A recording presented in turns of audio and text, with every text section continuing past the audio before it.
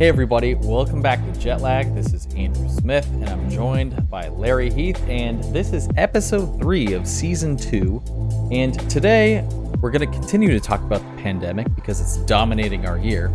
But what we're specifically talking about is that people in different countries are going through different experiences regarding this. Now, let me back up. As of today, we are at 7,193,988 cases. So that's a lot. We've crossed the 7 million mark. And there have been 408,000 deaths. And there's been 3.5 million recoveries, so over half, which is great. But we're not out of the woods yet. So the first reported case was back in Wuhan, China, like everybody knows. And that was all the way back in December. So at this point, December feels like an eternity ago. Or like a Dragon Ball Z version of time in a hyperbolic time chamber where a day is actually a year. But believe it or not, that was just over 6 months ago. And while it spread, it went rapidly through China and Japan and South Korea. And eventually it went through Iran. But what happened is that because those countries are very far away to the westernized world, not everybody reacted. I think a lot of people thought it was like SARS or Ebola or something, where it was going to be something we heard about but not actually show up. But fast forward, and just like usual, the USA is still number one. But this case, they're winning the wrong contest, and they have the most cases by far. In fact, there's over 2 million of the world's 7.1 million cases are here in the US, where I currently am. And it still remains the highest new active daily count as of today. Now, what's crazy is that Brazil is currently number 2, and nobody was even talking about them as of 3 months ago. So we're in a situation that's just evolving like crazy. And, the U.S. didn't even declare this a national emergency until mid-March. So this was starting to go around late December, early January, and we could see a lot of the signs, but there wasn't really a good reaction, depending on where you live. Some people would love to debate if places overreacted or underreacted, but that's where we're at. Now, in contrast, because I'm talking a lot about the US, you have countries like Sweden who did kind of a weird thing, and they said, hey, use your own judgment and stay home if you should. And it's arguable whether this is working or not. They don't have as many cases as people thought, but they still have a really high death rate. Remains to be seen. But then you have places like New Zealand, who just this week declared 0 active cases. So they're done. While we're maybe halfway through, they're actually finished. And similarly, Australia instated a 14-day quarantine to all travelers who are going to enter. And we want to talk about what that's actually like, because we've heard about it, but not many of us have actually gone through it. So today, we are joined by a guest who is currently almost finished with a 14-day quarantine, but not quite yet. So, Larry, why don't you introduce our guest? Yes, so today we're joined by radio presenter Nick Shields, who has returned to Australia from a year in the UAE in quite impeccable timing. Has gotten himself 14 days of taxpayer paid vacation locked into a hotel. Cheers to you, sir. Cheers to you. No alcohol here, unfortunately, but I'll cheers you with my coffee. That's okay. I'm actually drinking like grapefruit juice, so it just looks cooler than it is. So let's back up real quick. How did this happen? And explain briefly why you're in the situation you're in right now. Well, for me, I was living in the UAE and I'd been there for about a year or so. And it was just fortunate that the end of my contract's coming up and all that. So I could definitely stay, but the COVID situation there was not really improving as such. There was like lots of cases, 800 odd cases a day. There was a national lockdown, so we couldn't really go out. Life was very much impeded. So I made the decision, I'm going to go back to Australia, where there's, in my home state, 0 cases, and there had been for about 9 days at that time. It just made better financial decision as well, because we were under massive pay cuts and all that sort of stuff. So I said to my boss, look, mental health wise and possibly physical health wise, it's not best to stay here for me. So I want to go home. And that's kind of how that came about. 2 weeks later, my company was really awesome. They're like, look, you need to get on a flight because the repatriation flights are slowing down. We don't know whether you're going to actually be able to leave or any of those sort of things. So you've got, however, if you need to leave tomorrow, leave tomorrow. If you can leave in a couple of weeks, leave in a couple of weeks. So I got on a flight and now I'm here in the hotel. It's my 11th day now. So that's kind of how that happened. And it was a bit of a whirlwind of experiences. Tell me a little bit about the flight. So you get on this flight back to Australia. Who were you flying with, firstly? Okay, so initially I went to fly with Etihad because I'd heard they had really great, this sounds so bizarre to say, but they had really great COVID service, as in they had good baggage, because obviously you're moving all your life with you. And they had full meals and full entertainment on the flight. And they were also actually the only airline out of the UAE at the time. A few days before my flight, they canceled it, which was scary and devastating because I was like, oh my God, all my plans are on this date. Luckily, Emirates had opened up some flights as well. So I got on an Emirates flight, full service, good baggage, all that sort of stuff. The process was actually not so different to flying normally. I was really fortunate in the sense that all of the protocols and everything had been ironed out, but it was an eerie experience. To leave my house, I left my house during our national curfew at the time. So I got in the car and we drove to the airport, and there was nobody on the roads apart from, essential staff like trucks and vans and things like that, and hardly anybody else. We thought we were going to get arrested for breaking the curfew, and which is, scary on your way out. You're trying to leave. You don't want to, it's not get in necessarily trouble. the place you want to get arrested either. No, definitely not. And especially as you, oh, that's for another podcast. It was one in the past. Yeah. Oh my God. So we got to the airport, and usually when you get to Dubai airport, if you've ever been there before, it's crazy, especially the Terminal 3, the Emirates terminal. There's so many cars and people and noise and horns and everything. It's just mad. So we got there and there was absolutely no one. That's no one so at weird. all. That's so weird. Not a single soul in sight, not even a police officer, nothing. Wow. So I got out, put all my stuff onto a trolley, which I was already worried about. I had to disinfect the trolley and everything because I was like, oh my God, I don't want to bring anything with me on the plane. So I got that. I got there way too early. I got there about 3.5 hours early. Mm-hmm. Their advice was get there 3 hours early. So I had to just sit down way off in the corner and wait. And I thought, okay, the airport's going to get packed soon, all that sort of stuff. No, there was literally 15, 18 of us in the airport. So once they opened it up, we went through a couple of thermal scanners. You do that twice. You go through a little bit of a mini interrogation as into where are you flying to? Are you a resident? Are you a citizen? All that sort of stuff. And then you just check in like normal. There was really no difference. There was just a lot of waiting and a lot of spacing out. A couple of security guards had full PPE on, but most people just had their masks on and that was it. The only thing that was kind of a bit unnerving, not so much for me, but for fellow passengers, like the Kiwis, the New Zealanders who were on the flight, because they needed to get government approval, the Australian government approval to get on the plane. They all had to wait a really long time while the crew checked them in.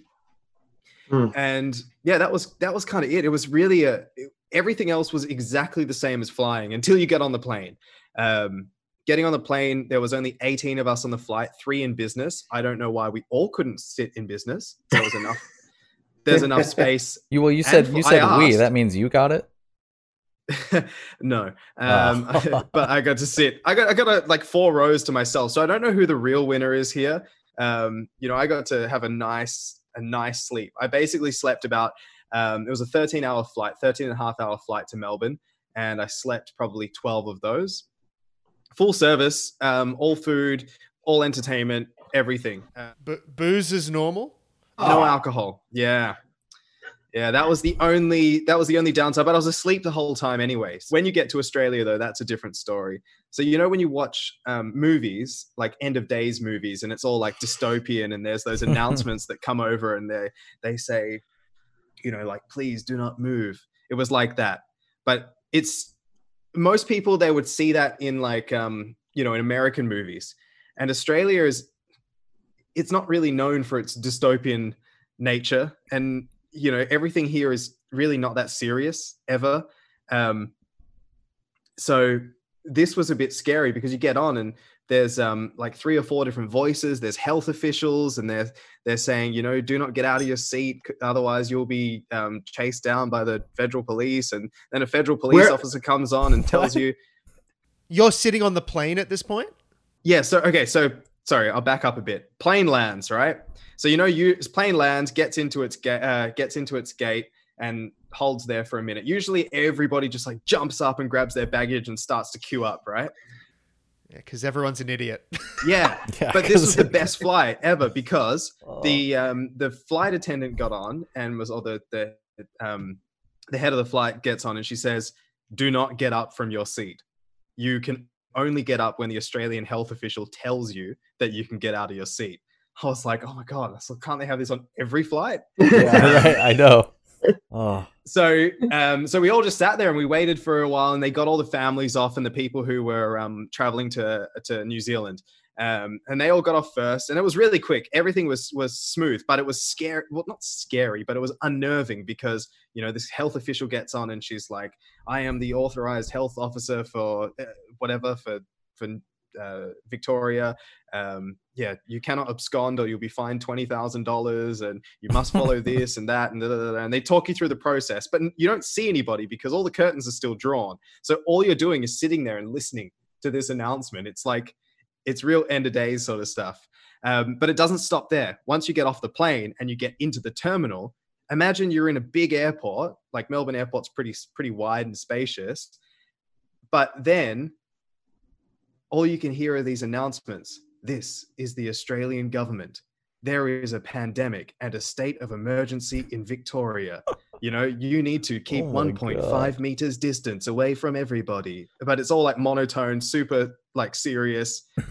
And you're walking through this airport and all you see is like Australian federal police officers armed to the hilt, like down the corridor. And you're just like, I said to one of them, I was like, this is intimidating. And he's like, "It's not supposed to be." And I was like,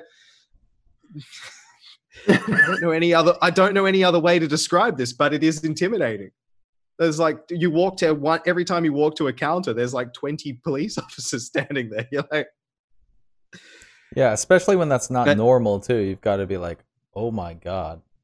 Yeah, and you don't want to do anything wrongly. And at this point, by the way, I should add, at this point, we're 20 hours into the process from my house to the airport to off the plane to waiting, still wearing a mask because you're not allowed to take your mask off on the flight. Forgot to tell you about that. So how do you eat? What I did is I actually got all the food and mushed it up in my hands and then slid it under. No, I'm kidding. I took my mask off. But then Mama Bird came. Just strain it through and punch cheesecloth it through your mouth. Hey, I've never had a juice that was so clean before. Yeah, so you wear your mask the whole time, apart from when you're eating, obviously. But there's heaps of space around you, so you're not really too concerned. And in the plane, all the HEPA filters and everything in the air conditioning actually make it a safer place to be than maybe in a terminal or whatever. Don't take my advice for that, but I read that on the internet somewhere. It's got to be true then. It's definitely true if it's. Thanks, Bill Gates. Were you allowed to bring baggage on board? Because I've heard that carry-ons aren't allowed anymore. So they checked in one of my carry-ons, but they allowed me to take my backpack with me. Okay. So that was okay, and I put that up in the hat rack, so that was fine. I'm going to be asking some weird specific questions like that because part of the reason you're on this show is there will maybe come a point where I have to do this trip and go through what you're going through. Good luck, because I think I had one of the easiest routes for the American listeners. On the we're not that dumb, are we? Oh my God! I don't know. Sometimes you have to clarify. I actually, you know what? You're right. Thank you. Look, we all love a good route. What can you say? That's right. And this was one of the easiest routes that I've taken. Well played.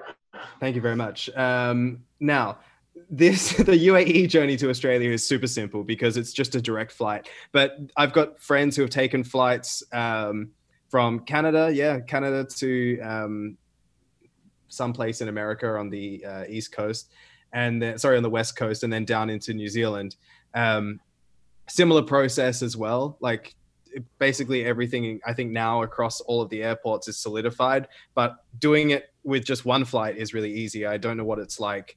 You know, if you're flying lots of different carriers and all that sort of stuff, and there's probably different requirements for different airlines. But for me, basically I got to keep all that stuff, and I probably would have fought them on it as well because it was my backpack full of like my camera equipment, my computer, my iPad, all my lenses, all that sort of stuff.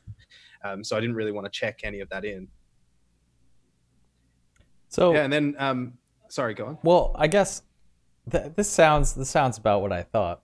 I mean, Australia took this a lot more seriously, right? You know, in here in the States, they didn't basically enforce anything at a national level. In the airports, they're still trying to make money. That seems to be like the number one concern. So it's all about how clean things are, and they just want to dispel fear.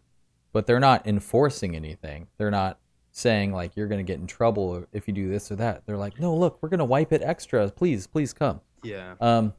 Which is totally different. But I guess question 2 is, okay, you leave the airport. I guess do they prearrange the travel? And then where do they take you? So what happens is you come out of customs, and then or immigration rather, and they have like a table full of all these people, once again, sitting there with full PPE on and all these papers, and you go through and you're like, it's like being in school and you pick up your paperwork at the beginning of the year or whatever, and there's like all these tables. So you go to them, health officers there, and they assign you a hotel pretty much, and they'll give you a bit of paperwork, which is, I'll just quickly show you. It's called a direction and detention notice. And basically it looks like this. So it's like a government legal document, which says that you will be detained for 14 days. And yeah, you can't go anywhere. It tells you which hotel you're going to be in, which room number you're going to be in, and the date in which you can leave. So once you've done that, you get all that paperwork, and then you go and pick up your bags, and you go through the border protection like normal. And then you just stand around with a whole bunch of police officers, and they will just hold you there until the bus is ready. And then when the bus is ready, you get herded onto this bus. And on the bus, there's no real social distancing. So by the time that this whole process is done, you ruin it.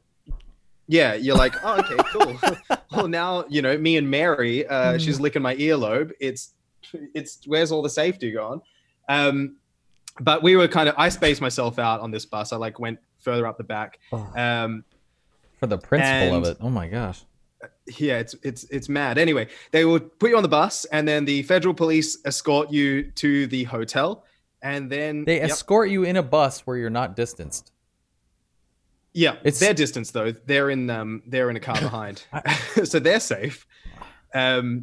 It's kind of like, well, I mean, so for us, we were fortunate because there was only 9 of us going to this hotel on a bus that probably seats about 30. So the first half of the bus weren't distanced. They were literally sat behind each other, like basically, you know, licking each other's earlobes. But then the cool kids went straight to the back and they were getting it done. Exactly. Oh. So I just went straight to the back, and another guy and another woman, we all sat diagonally to each other, and we were fine. But everybody at the front, I don't know, I think maybe they were just so jet lagged, or they had no idea, or maybe they didn't even care. So anyway, we all got to the hotel, and then you get to the hotel, and all the police are there and all the security are there. So there you've got local police, federal police, and the security contractors and the government health officials. This is where it gets scary again, because there's like 500 million people there. There's more government officials than there was people getting into the hotel. And then they tell you one after the other, like, you need to stand up. We will grab your bags. They get all your bags. You check into the hotel. You give them all your forms. They do a little health check with you to make sure that you're okay. You tell them what you're allergic to and what your health requirements are and all that sort of stuff. They give you a little care package, We got two of those, by the way. We got one at the airport, and then we got one as we walked into the hotel. So what's in that? That's kind of just like bin bags, because you definitely need them, and snacks. You know, when you get off the plane, actually, it's really quite lovely. I should probably make a point of this. When you get off the plane and you're waiting to get onto the bus, they give you a little package full of like Australian treats and lollies and sweets and stuff, candies. So they give you like Tim Tams and a piece of fruit and a couple of different like natural yogurt bars, like all these Australian brands and stuff. So that's really, and a juice and a water, and it's really nice to you know, if you haven't been back home for a while, it's really quite nice to get something that's, you know, typically Australian, Tim Tams. And then at the hotel, you get something that's similar again, full of coffee, tea, and all that sort of stuff. And when you get into the hotel, you're not allowed to touch anything. So the security guards will take all your bags up to your hotel room for you, and then you will be escorted into your room. And once they close that door behind you, that's the last time that you'll walk down that corridor for the next 14 days. So no amenities in the whole hotel, like no gym, no outside walk, just your window, your bathroom. Does the window even open? No, here at the Metropole, I have a solid glass window. So you've had no fresh air in almost 2 weeks. But here's the thing. So in some hotels, like the hotels in Western Australia, there's absolutely no fresh air at all. None. They will not let you out for anything. But luckily in Melbourne, we have another government form, which is the permission for temporary leave from detention. And this allows you recess. I'm trying to get rid of the exactly. This feels like something out of a Douglas Adams novel. It's just. And then we get the proposed activity, 15 minutes fresh air walk. And I've had one of those, and it was literally 15 minutes exactly. One. And like it was total or a day? That was total I've had so far. What's the point? Yeah, you can apparently you can request them like a lot. I only requested this one because I was bored, and I was like, I wanted to see if they'd actually give it to me, and they did. I mean, I'm not really hard up for the fresh air because the air quality in this room is really good. I've got a massive hotel room. I'm fine. So I went up for my 15 minutes, and I say up for my 15-minute air break. You don't go downstairs and touch the soil or anything. I went 10 floors up to stand on a balcony in 10-degree weather. And bear in mind, I came from the UAE where it was like 45 degrees. So I went up, I'm like in my thermals, got my gloves, my beanies on, and I'm standing up there on the 28th floor, and I'm looking at the exact same view that I see from my hotel room. And I was just like, God. I'm like, well, I can't really stretch my legs because I'm just walking on a balcony, which is, you know, maybe like 20 feet long. So, dude, how do they make sure you don't just off yourself while you're up there? Like, could make somebody go insane. Well, this is okay. So it's a really high up, what do you call it? It's like a really high balcony, like the glass thing. So you can't really jump on it. But the funny thing was, the guy called me from the health office, and he was like, yeah, so if you do abscond, it will be a $20,000 fine. And I was like, well, if I manage to abscond 28 floors above, you can have the 20 grand. You'll have to like scrape it out of my pocket because there's no way anyone can do that. Oh my God. All right. So let's just go back. You check in, they shut the door behind you. It's like with all the reverb, you know, you're stuck in there. And then how are the first few days? How did that go? To be honest, they went really quickly. I read a lot of it. There's a lot of Facebook groups that you can join that will have lots of advice on how to kind of deal with this 14 days. For me, it was really quite easy. The first few days were amazing. Actually, I thought I'd beat the jet lag. I woke up at the right time in the morning. I went to sleep at the right time at night. I was doing a little bit of exercise. I was getting all my life admin because I haven't lived in Australia in nearly 10 years. Right, so yeah. I had to get a bank account. I had to get the government support. I had to get a phone number. You know, I was really busy doing all those things. I was tidying up some work from, you know, my old job. And so I was really, really quite busy. And those days went really, really quickly.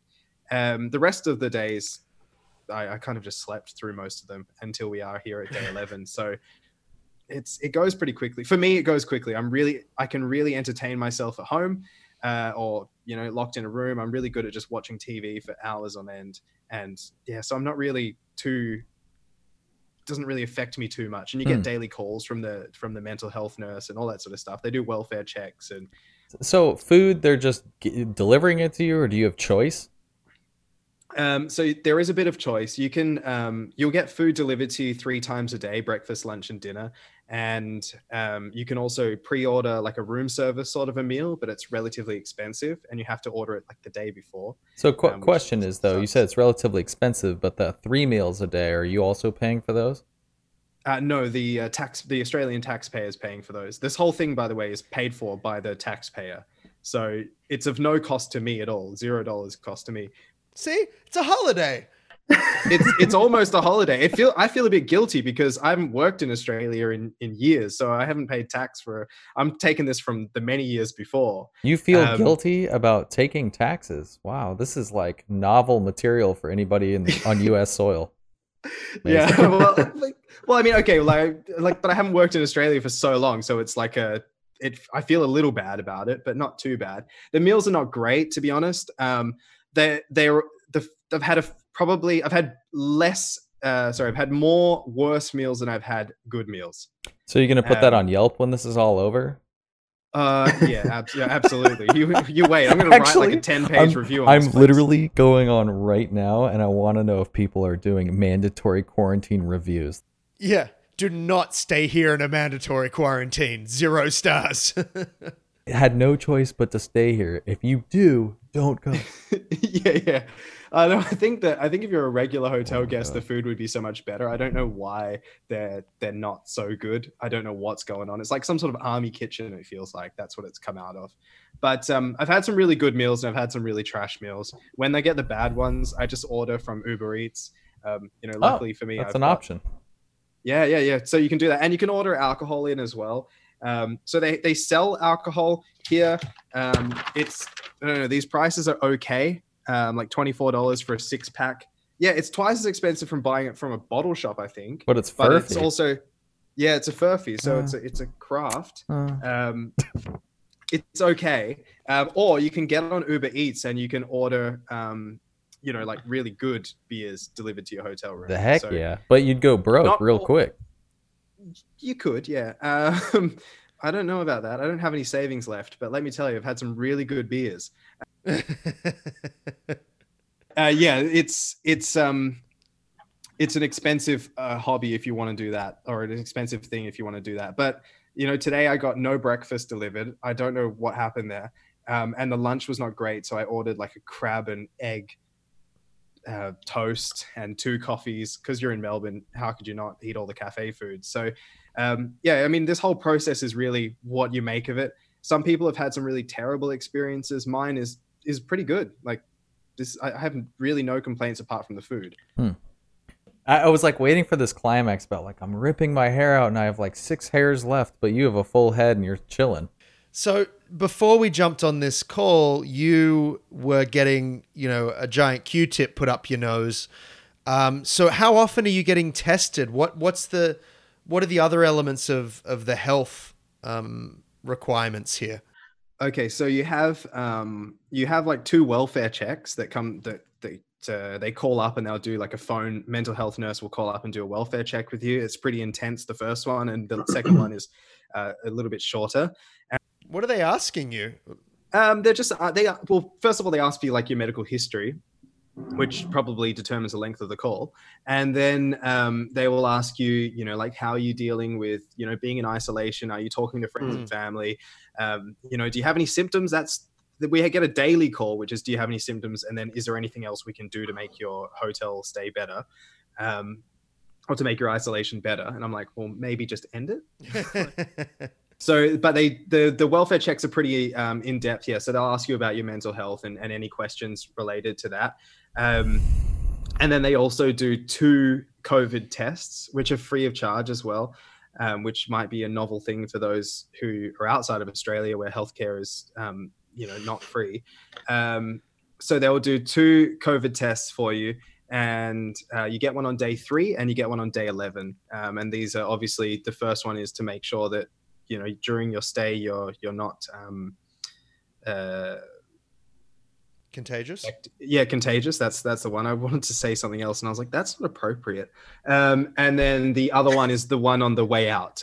So that before you go back into the community, you're not obviously going to go and infect other people knowingly or unknowingly. Yeah, so I just did mine then.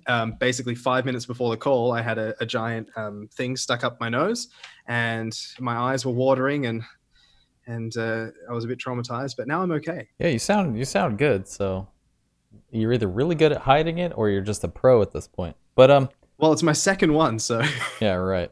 So I guess this is very interesting, and gosh, I'm sure we could go into the details more. But I guess now that you're almost at the tail end of it, and you've gone through this experience, and you've talked to other people in Facebook groups, and you've had access to the outside world, communication wise, what are your thoughts on the process? Do you think it's worth it? Do you think it's overkill? Like, how are you feeling about the pandemic situation while still being in the middle of it? Well, I think the process, obviously there's some kinks that have been ironed out since it was first implemented, and I think it's made the experience a lot better for somebody like me who's come about maybe 2 months after it began. I think it's a really important. I think well, the thing is that this is very expensive to do this, and I think some countries can't afford to do it. Like in Malaysia, they're doing it, but the person who's traveling needs to pay for it, for example. Maybe that's also a deterrent, I suppose.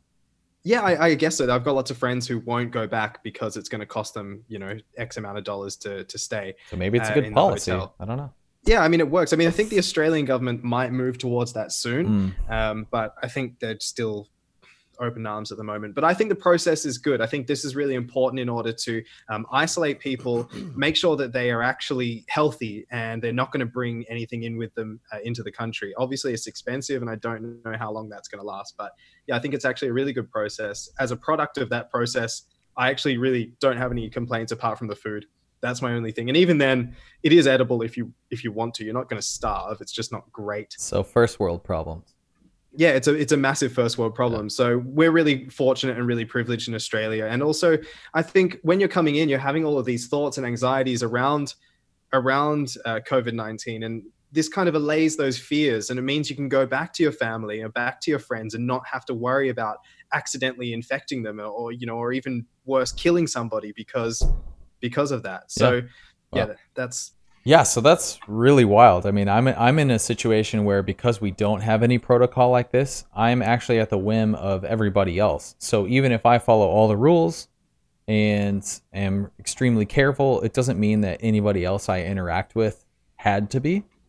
There's no rules. And I mean, as a lot of people have seen now, we had people very angry protesting all across the entire US because they wanted haircuts and to go to bars and stuff, and they're not wearing masks on purpose. And you have no idea, because people don't talk about politics here. You don't know what they think, and it's like, it's such a trip because you're going to leave there and not have to care and feel like no weight. And that's a trip. That's not something you like. That's so much anxiety that's put on you. Especially if you're somebody who's so responsible, you don't know what anybody else is doing. I think that's what living in the UAE was like. Even though there was all these rules and that sort of stuff, you can't really, because the case numbers are so high, you can't really trust anybody to have done the right thing, because every person you meet, you're not going to ask them, have you had any symptoms lately? Are you coughing? Is your temperature above 38 degrees? You can't do that with everybody you meet. So you have to limit yourself and make sure that you are, staying away from people. And that's really difficult to do. I will still carry a little bit of that anxiety with me when I walk out of this hotel room, because that's been my way of life for the past 4 months. So it's still going to be there, but I think it will slowly dissipate, because you will, like me personally, I'll have a lot more confidence in, the government here. Not that I didn't have any confidence in the government there. It's just in the sense that because the case numbers are so low, zero in a lot of places, you can have that confidence that that you're not going to get it, you know, you're not going to get sick. You still don't know because you just don't know because this is something you can't see. But at least it'll kind of be alleviated a little bit more. And it's working. I mean, you look at the numbers in Australia, and when there are new cases being reported, it's people in quarantine. So it's working. It's keeping the cases to international travelers, and it doesn't leave that hotel. And you talk about the investment that the government's had to make into keeping you there, but I would argue that that is going to be paid off in dividends by the fact that they're not going to have to worry about it, you know, you infecting 100 other people and then them infecting another 1,000 people and then lockdown having to happen again. So, you know, I hope this continues for as long as it's a international problem, because it's working and you can't argue with those numbers. Yeah, and so not at all. I mean the business situation too. You know, we're still dealing, at least in California, with different phases of businesses opening up, and not everything on the list has qualified. You know, i.e., large Same in Canada. shows and bars and entertainment stuff is kind of the last hurdle, which we talked about at length the last 2 episodes. But you know, is Australia avoiding that? I mean, are they having shows and entertainment, or are they going to get there first? Or Yeah, I don't know about that, but I know that like gigs and things, I don't think so. I haven't seen anything, and I don't think they will for quite some time. But their sport is back on. I know that they're a lot of money. up to, yeah, and they're and especially in Australia as well. It's a massive sporting nation. They're allowing up to 2,000 people into a stadium at once. I'd imagine there would be some sort of social distancing in that, and then up to 230 or 240 into the private suites in the stadiums as well. So at least 2,500 ticketed members into a stadium. I don't know if I agree with it, but I guess it's easy to socially distance that amount of people in such a large entire space. stadium, right? Yeah. Yeah. So, yeah, I don't know. Like, there's just something that doesn't sit right with this, but I understand that, you know, the transmission rate is so low, but I'm not a health official. I can't really. Well, it gives you sporting content to put on TV too, which is largely watched and has plenty of advertisements, and then business keeps going. And you know, yeah, right now, no NBA, no NFL, no hockey. F1 racing is doing esports competitions to try and keep things moving, which I actually think is very cool, and it's an evolution that I appreciate, but it's putting duct tape on a sinking boat. So exactly. We're in a totally different situation because we've treated it totally differently. But, you know, there's a lot of factors. Population, spread before anything happened. I mean, we could go on to this forever, but it is very cool to hear your experience from a country that is, by and large, doing exceedingly well in the global situation with COVID. It's really cool, man. I really appreciate you coming on, talk to us, and sharing all the details, and hopefully not going more mad talking about it with us. But no, not at all. It's like a therapy of sorts. I do have to ask before we go, you know, what's the thing you're most looking forward to when you get out of that hotel? Well, the first one is I can't wait to just feel the cold air for just longer than 15 minutes. That's going to be lovely. I hate the cold, but I'm going to love it now because I'm free. You know, it's like freedom. But the main thing that I'm really looking forward to is just getting out into the bush and into nature and being able to go camping and go hiking and all those sort of things. They're the things that I really love doing and enjoy doing. And yeah, I just can't wait to do that because I haven't been outside of my house, a plane, and this hotel room for the past like 4 months. So I'm so keen to just get out into nature and you know, just go and sleep under the stars somewhere. That's amazing. Well, make sure and turn on Shawshank Redemption like right before they let you out, so then you're just high on that energy and you can just run outside, like rip your shirt off. I pictured that exact same image of him with the rain, and I pictured the same thing. That's exactly what it's going to be like. I've actually got a friend to throw a bucket of water from the car park above. Just wait for it. Well, when you come out, you got to start racking up TikTok views as fast as possible. So, Apparently. all right, man. Well, I really appreciate that. Was awesome. Thanks for explaining that, and best of luck your last few days, and have a great time hanging with your friends and family again. I will do. Thanks very much. Thanks for having me. It's been a pleasure. Thanks for being here, and we'll see you next time when we'll be joined by musician LPX, who'll be talking about the impact of the coronavirus on touring and her record label. So we'll see you then.